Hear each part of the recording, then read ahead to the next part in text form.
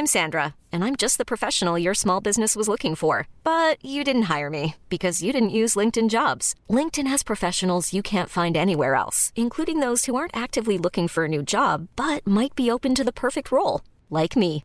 In a given month, over 70% of LinkedIn users don't visit other leading job sites. So if you're not looking on LinkedIn, you'll miss out on great candidates like Sandra. Start hiring professionals like a professional. Post your free job on linkedin.com/achieve today. Many of us have those stubborn pounds that seem impossible to lose, no matter how good we eat or how hard we work out. My solution is PlushCare. PlushCare is a leading telehealth provider with doctors who are there for you day and night to partner with you in your weight loss journey. They can prescribe FDA-approved weight loss medications like Wegovy and Zepbound for those who qualify. Plus, they accept most insurance plans. To get started, visit plushcare.com/weightloss. That's plushcare.com/weightloss. Hold up. What was that? Boring. No flavor. That was as bad as those leftovers you ate all week. Keke Palmer here, and it's time to say hello to something fresh and guilt-free. Hello Fresh. Jazz up dinner with pecan-crusted chicken or garlic butter shrimp scampi. Now that's music to my mouth. Hello Fresh. Let's get this dinner party started. Discover all the delicious possibilities at hellofresh.com. سلام، امیدوارم حالتون خوب باشه. من علی رجبزاده هستم و شما به پادکست آنارشی گوش میکنید. یه مدتی نبودیم و دلیلش هم این بود که من درگیر نوشتن پروپوزال پایان نامه بودم و یه سری مشغله های فکری داشتم که به من اجازه نمیداد تمرکز بکنم روی پادکست و تولید محتوا و حالا در خدمت شما هستیم. من تصمیم گرفتم یه بخش جدید به پادکست آنارشی اضافه بکنم و در اون از سیاست خارجی ایران حرف بزنم و یکم فکر کردم و اینا و نهایتاً به این نتیجه رسیدم که شاید بهترین راه برای شروع شناخت سیاست خارجی کشورمون اینه که ببینیم در تاریخ ما این سیاست خارجی چگونه بوده و چجوری عمل کرده و چه خوبی ها یا بدی هایی داشته. و دیدم ما یک کتاب خیلی خوب داریم درباره سیاست خارجی ایران و تاریخ سیاست خارجی ایران که نوشته پروفسور روح الله رمضانی، استاد بازنشسته دانشگاه ویرجینیای ایالات متحده آمریکا هستش و چه کاری بهتر از حرف زدن درباره این کتاب. به خاطر همین من از نشر نی اجازه گرفتم تا از این کتاب در پادکست آنارشی استفاده بکنم و آقای دکتر اسلامی هم که از مترجمین کتاب هستن خیلی استقبال کردن از این ایده و من واقعا از ایشون و از نشر نی تشکر میکنم. بله، این کتاب رو آقای دکتر رمضانی نوشتن ولی به زبان انگلیسی و بنابراین ترجمه شده و اینم بگم خب اینجا طبیعتاً قرار نیست همه چیز رو روایت بکنیم، بنابراین هیچ چیز جای خود کتاب رو نمیتونه بگیره. خوندن این کتاب قطعاً به فهم شما از سیاست خارجی ایران خیلی کمک میکنه و اینجا من فقط فهم خودم رو، اونم به صورت خلاصه از این کتاب ارزشمند، برای شما روایت میکنم. ولی کلاً فکر میکنم این حرف زدن از کتاب‌ها خیلی کار خوبیه، کتاب‌های مربوط به روابط بین الملل و ایشالله بعد از این کتاب این کار رو ادامه هم میدیم اگر بازخورد خوبی داشته باشه و مفید باشه. اینم بگم که ما در پادکست آنارشی در فصل اول از جنگ صحبت کردیم، از اینکه جنگ چیه، چه نظریه هایی درباره جنگ وجود داره. فصل رو تموم نکردیم هنوز، قطعاً ادامه میدیم اون رو. مقاله ها، پژوهش های دیگه‌ای هست که درباره جنگن و میتونیم ازشون صحبت بکنیم. در فصل دوم یک سری رویدادهای تاریخی رو اومدیم روایت کردیم، ولی بازخوردی که گرفتم این بود که زیاد عمیق نیست و واقعیت هم همین بود. بنابراین فکر میکنم فصل دوم رو دیگه ادامه ندیم.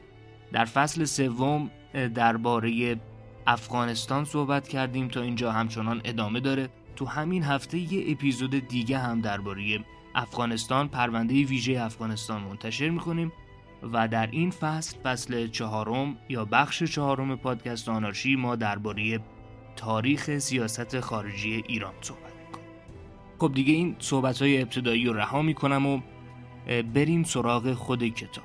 من هر چقدر فکر کردم دلم نیومد متن اول کتاب که آقای دکتر محمد کاظم سجادپور استاد تمام روابط بین الملل در مورد آقای رمضانی نوشتن و همینطور پیشگفتار آقای فیلیپ کوینسی رایت که استاد روابط بین الملل و حقوق بین الملل دانشگاه شیکاگو هستند رو نخونم و خودم به جای این بزرگان در مورد کتاب و نویسنده صحبت بکنم.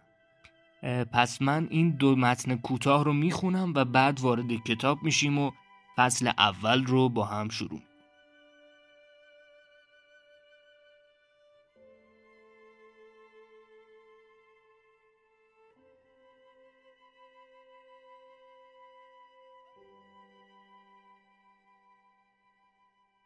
چرا باید به نوشته‌ها و آثار مرحوم روح الله رمضانی درباره سیاست خارجی ایران توجه کرد؟ در پاسخ به این پرسش که برای پژوهشگران مطالعات سیاست خارجی اهمیت ویژه‌ای دارد، باید به 3 نکته توجه کرد. اول، ماهیت و موضوع مطالعات سیاست خارجی ایران به عنوان رشته جدی و مهم در گستره رشته‌های علوم اجتماعی و انسانی از جمله رشته روابط بین الملل و همچنین مطالعات ایران. دوم، نقش روح الله رمضانی به عنوان مؤسس این رشته در طول حدود 6 دهه کار علمی و متمرکز و سوم، حرفهای درخور اعتنای رمضانی درباره روندها و الگوهای سیاست خارجی ایران در ادوار مختلف تاریخی و ارائه چارچوبی برای فهم سیاست خارجی کشور ما. در خصوص ماهیت و موضوع مطالعات سیاست خارجی ایران باید گفت این رشته از پژوهش‌های مربوط به زندگی عمومی ایران اولاً رشته‌ای عمیقاً حیاتی و استراتژیک است، چون در عمق سیاست خارجی مسئله بقا و امنیت و بود و نبود کشور قرار دارد. برخی سیاست خارجی را فانتزی‌های مربوط به سفرهای خارجی و رویاپردازی در دیدار از سرزمین‌های دیگر می‌دانند و به این نکته توجه نمی‌کنند که سیاست خارجی در هر کشوری موضوعی چند بعدی و چند وجهی است که قطعاً یکی از ابعاد آن حفظ سرزمین، مرزها و تمام داشته‌های ملی در قبال تهاجم‌های پیدا و ناپیدای خارجی است. بنابراین موضوعی که چنین اهمیتی دارد مطالعات جدی و شایسته ای نیز می‌طلبد. ثانیاً، رشته مطالعات سیاست خارجی نه فقط رشته جدی بلکه عمیقاً علمی است. مطالعه قدرت در وجوه و سطوح گوناگون در کانون منظومه گستره علوم سیاسی قرار دارد و بی تردید یکی از وجوه و ابعاد آن مطالعه چگونگی تعاملات در عرصه سیاست خارجی کشورهاست که دل مشغولی رشته روابط بین الملل است. در این رشته 10 نظریه برای شناخت رفتار خارجی کشورها و محیط پویایی که بر مرز مناسبات خارجی اثر می‌گذارند ارائه شده و می شود. بدین جهت است که مطالعات سیاست خارجی یا تجزیه و تحلیل سیاست خارجی به رشته علمی در خانواده بزرگ روابط بین الملل تبدیل شده است. ثالثاً، رشته مطالعات سیاست خارجی علاوه بر ابعاد نظری، معنوی و تحلیلی، رشته عمیقاً عملی است و با عمل روزمره و پاسخگویی به نیازهای واقعی پیوند دارد. بدین معنی که صرفاً محدود به نظریه ها و مفاهیم نیست، بلکه به صورت لحظه‌ای با واقعیت‌های سخت در سطوح گوناگون داخلی، منطقه‌ای و بین المللی دست و پنجه نرم می‌کند.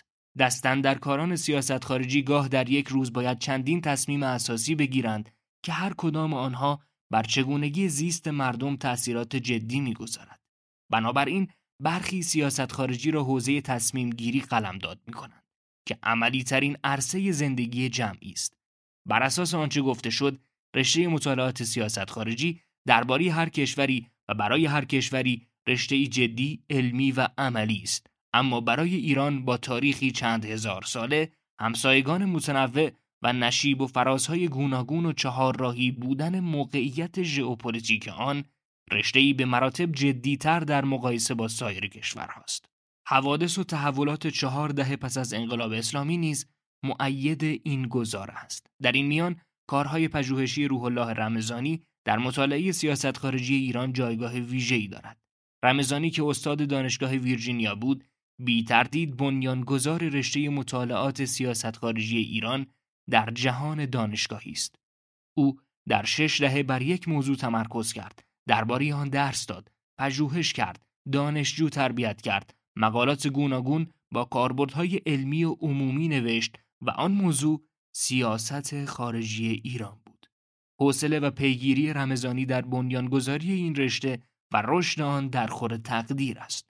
او در اوج جنگ سرد و میان تنش‌های سنگین استراتژیک بین آمریکا و شوروی با انتشار پژوهش‌های خود درباره تحولات چند قرنی سیاست خارجی ایران، گزاره حاکم بر فکر استراتژیک ابرقدرت‌ها را به چالش کشید.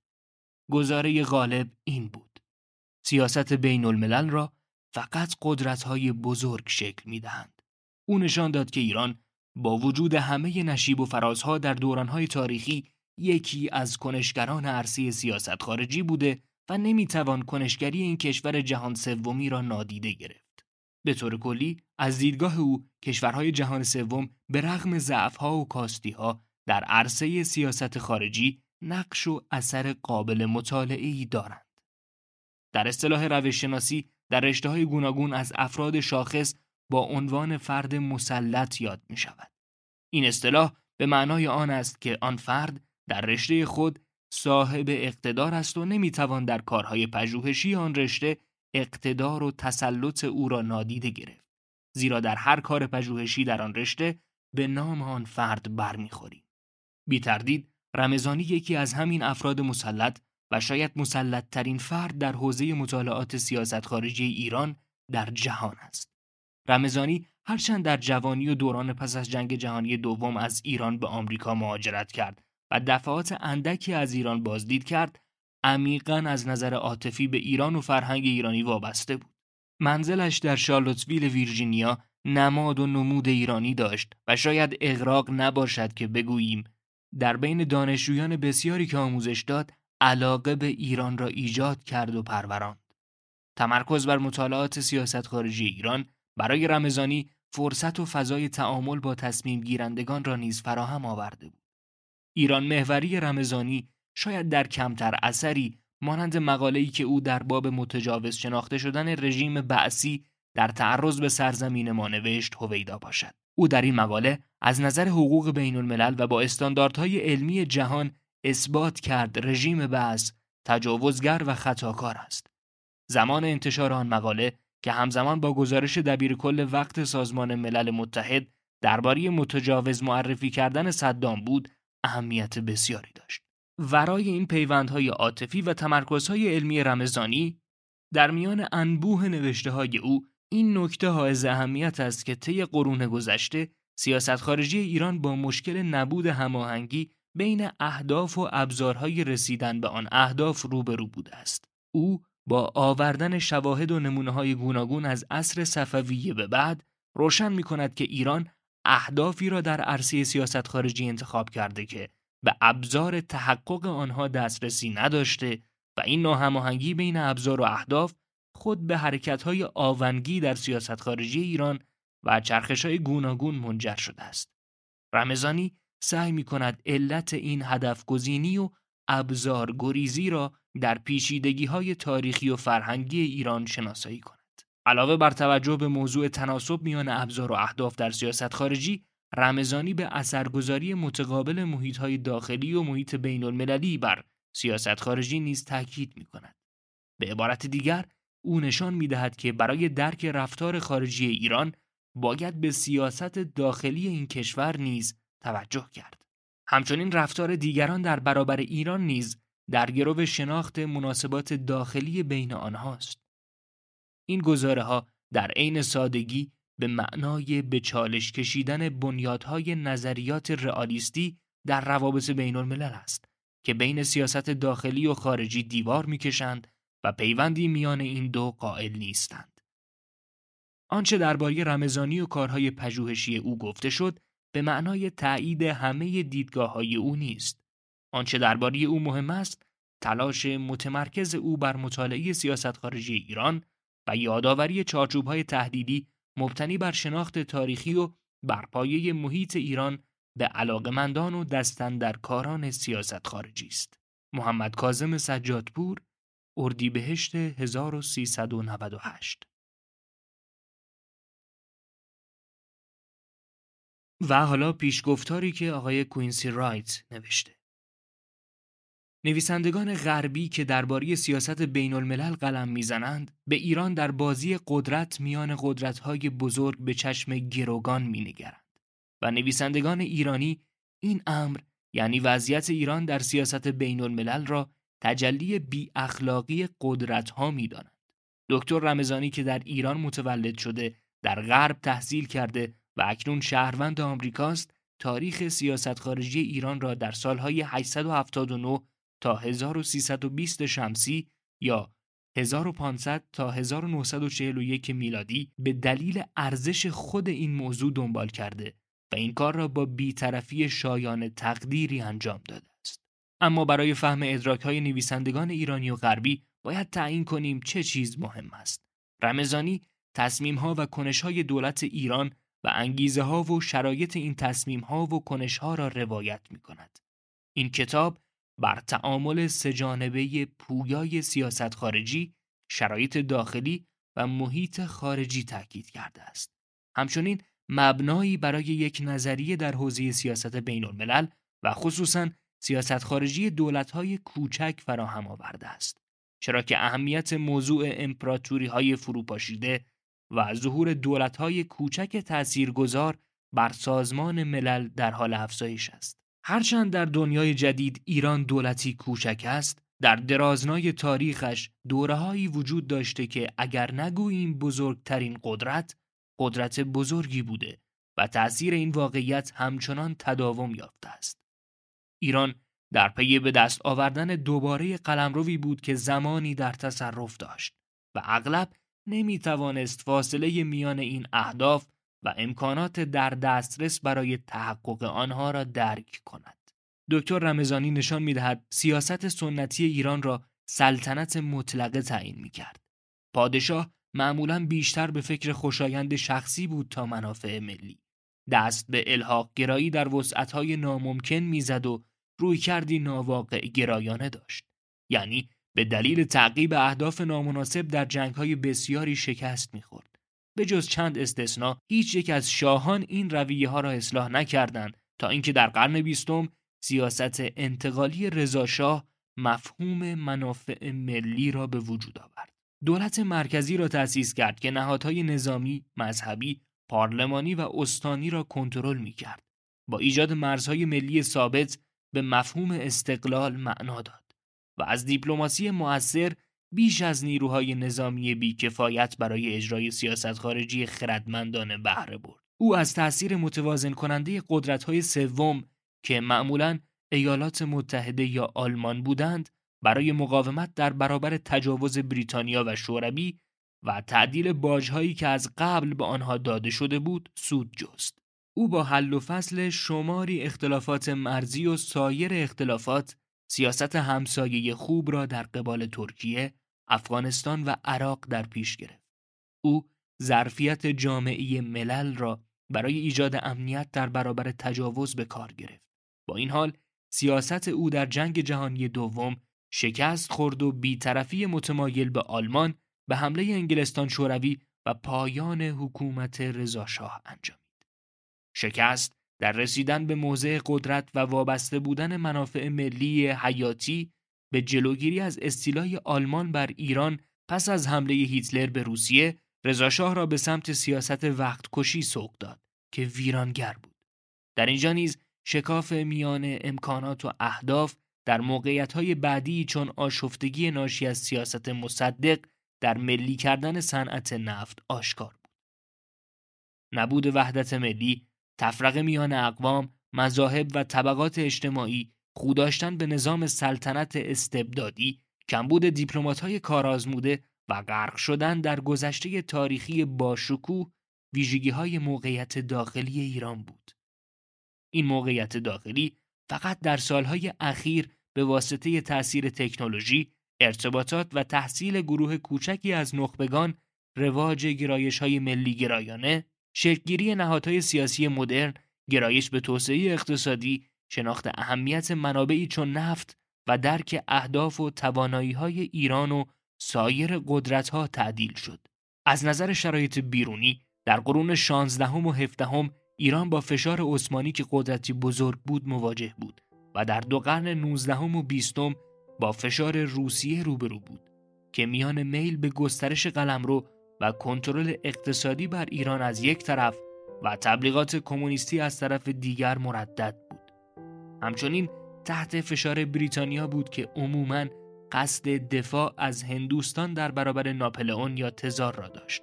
اما از 1907 تا 1917 میلادی و در طول جنگ جهانی دوم با روسیه در مقابل آلمان متحد شد. همانطور که مورگان شوستر مشاور آمریکایی در کتاب اختناق ایران اشاره کرده است، از منظر ایران دوره‌های اتحاد جدی‌ترین نشانه فروپاشی بود و در نهایت با حمله مشترک روسیه و انگلستان در شهریور 1320 بود که رضا شاه برکنار شد. سیاست خارجی عموماً از محیط بیرونی تأثیر می‌پذیرد تا اصول و عرف قانون اساسی داخلی. اما پژوهش دکتر رمضانی نشان می‌دهد در ایران درست عکس این قضیه صادق است. سیاست سنتی به طور کلی سیاستی واکنشی و معمولاً برای مواجهه با هر موقعیتی نامناسب بود. این پژوهش از جذابترین هاست و سبک خواندنی دکتر رمضانی و استنادهای کامل به منابع غربی و فارسی نظر هر دو گروه خوانندگان عمومی و متخصص را تأمین خواهد کرد. همچنین نظریه پردازان سیاست بین المللی در این کتاب نمونه‌های تجربی برای آزمودن نظریه‌هایشان خواهند یافت.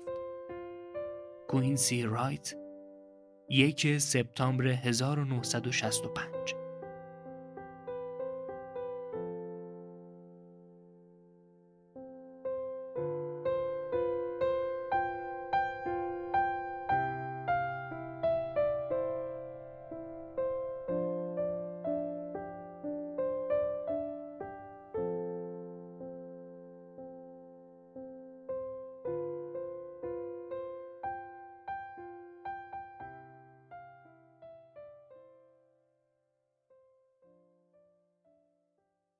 خب حالا وارد کتاب بشیم و برسیم به فصل اول. پژوهش دکتر رمضانی اولین پژوهش و اولین تلاش برای توضیح و توصیف علمی سیاست خارجی ایران در فاصله سالهای 1500 تا 1941 میلادیه و در این کتاب به قرنهای 16 و 17 و 18 به شکلی کلی‌تر و به قرن 19 و 20 با جزئیات بیشتری پرداخته شده. نویسنده خودش میگه ویژگی کار علمی اینه که ابطال پذیر باشه، یعنی بشه اونا رو مطرح کرد، آزمایش یا بحث کرد و با داده‌های جدید اونا رو رد یا تایید کرد. و میگه این پژوهش هم همینطوره و قرار نیست دیگه همه چیزو بگه و دیگه بحث و تحلیل و تفسیر تاریخ سیاست خارجی ایران همینجا با همین کتاب و پژوهش تموم بشه. نه، اینطور نیست و بقیه هم میتونن نظر متفاوتی داشته باشن. دکتر رمضانی میگه این طرح تحلیلی یه مؤلفه رئالیستی داره، یعنی معتقد سیاست خارجی خوبه که خردمندانه باشه و اهداف خوبی هم داشته باشه. این معنا و مفهوم سیاست خارجی خوب از نظر نویسنده خیلی مهمه، چون با این سنگ محک قرار ایشون بگه که در دوره‌های مختلف تاریخی سیاست خارجی ایران بد بوده یا خوب. پس سیاست خارجی خوبه که خردمندانه باشه و اهداف خوبی رو هم در بر داشته باشه. حالا من اگر وقت کنم و انشالله حالش هم داشته باشم سعی میکنم توی چند قسمت نظریه‌های روابط بین الملل رو توضیح بدم و مفاهیم کلی که یه جورایی الفبای روابط بین الملل هستند رو توضیح بدم. دکتر رمضانی در پیشگفتار کتاب اشاره کرده که منابع فارسی خیلی مستحکم و دقیق نیستن انگار و در روایت اعداد و تاریخ‌ها و واقعیت‌ها بی‌دقتی‌های بزرگی دارن و لذا میگه من سعی کردم تا جای ممکن منابع غیر فارسی استفاده بکنم، ولی هر جا که مجبور شدم از منابع فارسی استفاده کردم و به قول خودش میگه استفاده محتاطانه کردم. ولی رویکرد نظری این پژوهش یا کتاب چیه؟ خب نویسنده این کتابو در فضای جنگ سرد، یعنی در فضای رقابت آمریکا و شوروی نوشته. در اون فضا و در اون روزگار همه چی یه جورایی سیاه و سفید بود. همه چی چپ و راستی بود. شرقی و غربی بود. سیاست آمریکا و شوروی بود. همه یا شرقی بودن یا غربی بودن. یا دوست شرق بودن یا دوست غرب بودن و این وضعیت توجه شدید به قدرت‌های بزرگ، به سیاست قدرت‌های بزرگ، به فضای آکادمیک و دانشگاهی هم کشیده شده بود. یعنی اصلاً مطالعه سیاست خارجی کشورهای در حال توسعه یا جهان سومی مطرح نبود. حالا دکتر رمضانی در این فضا میاد و یه حرکت جدید میکنه. یه طرح نو در میاندازه و سیاست خارجی یک کشور در حال توسعه یعنی ایران رو مطالعه میکنه. ایشون میگه در خود این کشورهای در حال توسعه هم روشنفکرانشون به شکل وسواسگونه‌ای دخالت‌ها و توطئه‌های قدرت‌های بزرگ خارجی رو مقصر وضعیت فعلی کشورشون دونستن و این نگاه باعث شده مطالعه و پژوهش جدی درباره این کشورها صورت نگیره. پس میفهمیم قرار نیست در این کتاب تقصیرها رو فقط گردن خارجی‌ها و اجنبی‌ها و اینا بندازیم. حالا آقای رمضانی خودش برخی مفاهیم مهم کتاب رو همون اول توضیح داده تا بدونیم منظورش چیه. سیاست خارجی در این کتاب از 2 عنصر تشکیل شده: اهداف و کنش‌ها. حالا سیاست خارجی یک کشور توسعه یافته تو این کتاب یعنی چی؟ یعنی حاصل جمع همه اهداف و کنش‌های یک کشور در حال توسعه، یعنی مثلا ایران در برابر بقیه قدرت‌ها و دولت‌ها. سیاست خارجی خوبه که عقلانی باشه. عقلانیت یعنی متناسب بودن اهداف و امکانات، متناسب بودن اهداف و ابزارهای رسیدن به این اهداف. یعنی دولتی اگر هدفی داشته باشه که زورش نرسه محققش بکنه، سیاست خارجی عقلانی نداره و این کتاب سیاست خوب رو سیاست عقلانی به این معنایی که گفتیم میدونه. مفهوم بعدی موقعیته. موقعیت به عوامل و نیروهای اشاره میکنه که همیشه روی سیاست خارجی یه دولت اثر گذاشتن و ما 2 موقعیت داریم: موقعیت داخلی و خارجی. یعنی عوامل و عناصر داخلی و عوامل و عناصر خارجی. در کشورهای در حال توسعه مثل ایران اشخاص و افراد خیلی مهمه. یعنی بیشتر این عوامل داخلی رو همین اشخاص تشکیل میدن و اهداف و ابزارهای دولت یه جورایی مساوی با اهداف و ابزارهای یه شخص یا گروه محدوده. در موقعیت خارجی هم بیشتر دولت‌های همسایه و قدرت‌های بزرگ مهم. دکتر رمضانی برای تحلیل سیاست خارجی ایران رابطه عوامل داخلی با سیاست خارجی، رابطه عوامل خارجی با سیاست خارجی و رابطه برآیند وضعیت داخلی و خارجی با سیاست خارجی رو بررسی کرده و اسم این مدل تحلیلی رو هم تعامل 3 جانبه پویا گذاشته. اینا مقدماتی بود که به نظرم لازم بود بدونیم. حالا میتونیم بریم سراغ فصل اول کتاب و بررسی دوره 1500 تا 1801 میلادی که البته تو این اپیزود ما فقط به ظهور دولت در ایران و به عبارتی دوران صفویه میپردازیم.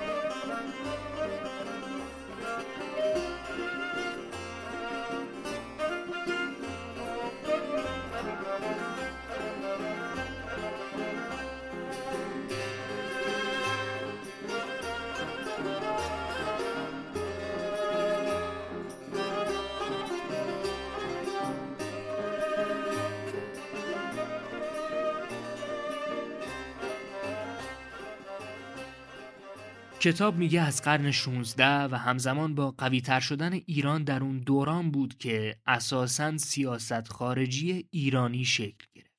در اون دوران ایران از طرف عثمانی نگران بود. اهمیت اصلی قرن 16 برای تاریخ سیاست خارجی ایران اینه که به اعتقاد دکتر رمضانی دولت برای اولین بار در ایران در قرن 16 ظهور کرد. یعنی قبل از اون ما دولت نداشتیم. البته این رو همینجا بگم که دولت مدرن یا دولت ملت به معنای اروپاییش از سال 1648 و با پایان جنگ‌های 30 سالی اروپا و پیمان وستفالی شکل گرفت. ولی نویسنده معتقد اولین دولت ایران در اول قرن 16 شکل گرفته و به عبارتی در دوران صفوی. همونطور که احتمالاً همه شما میدونید، شاه اسماعیل صفوی مذهب تشیع رو مذهب رسمی اعلام کرد و این انتخاب یه عامل پیشرفت برای دولت صفوی بود. شاه اسماعیل علاوه بر تعیین دین رسمی ارتش هم تشکیل داد و علیه گرجستانی‌ها فرمان جهاد صادر کرد. گرجستانی‌های کافر به نظر ایشون. این نوع استفاده از دین و حضور پررنگش در دولت باعث شده بود شاه قدرت خیلی زیادی پیدا بکنه و حتی در این حد که برخی شاه رو در حد خدا بزرگ می‌دونستن. کار مهم دیگه شاه اسماعیل این بود که به قلمروی وسیع ایران لشکرکشی کرد و یه جورایی بر کل مملکت مسلط شد، در حالی که قبلش خیلی از این مناطق در اختیار حاکمای محلی بودن. به نظر میرسه شاه اسماعیل میخواسته تشیع رو خارج مرزهای ایران هم گسترش بده که با شکست چالدوران این هدف شکست میخوره. و دکتر رمضانی از آرنولد توینبی نقل میکنه که شاه اسماعیل آرزو داشت یک امپراتوری جهانی برپا بکنه. خب تا اینجا متوجه شدیم که شاه اسماعیل با تکیه بر دین و با تشکیل ارتش تونست دولت رو در ایران تثبیت بکنه. دومین عامل تثبیت دولت دشمنی با امپراتوری عثمانی بوده. انگار برای ثبات کشور وجود یه دشمن ضروری بوده، یه دشمن خارجی. و یکی از مورخان میگه توقف طولانی مدت جنگ با عثمانی در دوره‌های بعد عامل بی‌ثباتی ایران شد. انگار همین جنگ‌های همیشگی بوده که کشور رو یکپارچه و متحد نگه می‌داشته. رمضانی جنگ‌های ایران و عثمانی رو نتیجه دشمنی فرقه‌ای بین شیعه و سنی میدونه و میگه عثمانی هم از قدرت گرفتن تشیع و نفوذش به مرزهای خودش میترسیده. در حدی سلطان عثمانی از جذبه شاه اسماعیل میترسیده که به دروغ اعلام میکنه شاه مرده، شاه ایران مرده و بعداً دروغش معلوم میشه و تصمیم میگیرن روابط دو کشور رو یکم بهتر بکنن.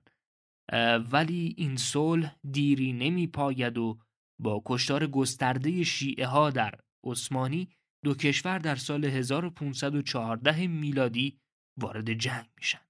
سلطان سلیم پادشاه عثمانی که 40,000 نفر از شورشی‌های شیعه رو کشته بود، نامه می‌نویسه به شاه اسماعیل و میگه ائمه دین و علمای مهمترین رضوان الله علیهم اجمعین کفر و ارتداد تو را که موجبش قتل است فتوا دادند. ببینید دکتر رمضانی با ارجاع دادن به همین نامه و محتوای مذهبیش میگه اختلافات مذهبی نقش مهمی در وقوع جنگ داشته.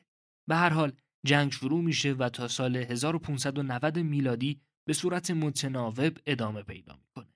در دوران شاه عباس جنگ تموم میشه و دوباره در سال 1601 میلادی شاه عباس جنگ رو با عثمانی شروع میکنه. ولی این دوره یه ویژگی خیلی متفاوت داشته.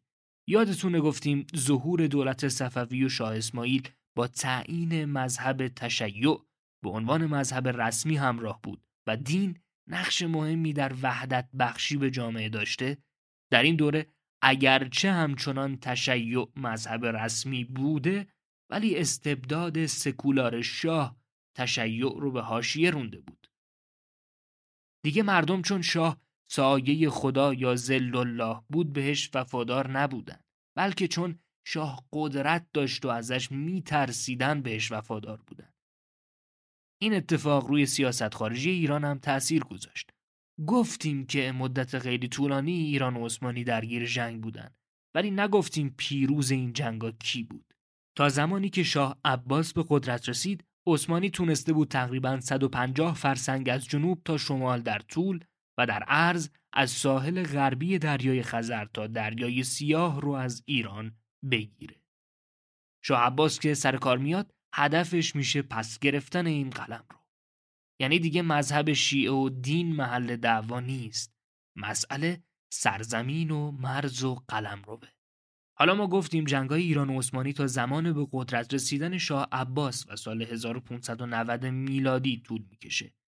چرا در این سال متوقف میشه؟ چون ایران از طرف ازبک‌ها هم تحت حمله بوده و شاه عباس تصمیم میگیره بره و امتیازاتی به سلطان عثمانی بده و صلح بکنه تا بتونه خطر ازبک‌ها رو رفع کنه. و بعداً سال 1601 دوباره جنگ با عثمانی رو شروع میکنه تا قلمرو به از دست رفته رو پس بگیره.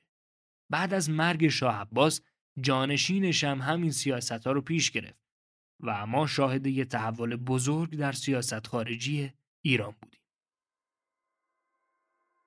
ببینید اولین جنگ ایران و عثمانی به خاطر مذهب بود، ولی در دوران شاه عباس مسئله سرزمین و قلمرو شد و شاه صفی جانشین شاه عباس تصمیم گرفت که با عثمانی صلح بکنه و عهدنامه قصر شیرین رو بین ایران و عثمانی در دوران شاه صفی داریم. اهمیت عهدنامه اینجاست که برای اولین بار مرزهای دو کشور در این صلح تعیین میشه. قبل از اون مرزهای مشخص و دقیقی وجود نداشته و اینجا برای اولین باره که عثمانی و ایران روابطشون بر اساس سرزمین و مرز تعریف میشه، نه شیعه و سنی بودن و مذهب. و این صلح حدود 80 سال پابرجا. فعلا همینجا این اپیزودو تموم میکنیم و ادامه تاریخ سیاست خارجی ایران و سقوط دولت صفوی رو در اپیزود بعد روایت میکنیم. خیلی ممنونم که همراه ما بودید. لطفاً نظرات، انتقادات و پیشنهادات خودتون رو به ما منتقل بکنید. خیلی مراقب خودتون باشید. فعلا خدا نگهدار.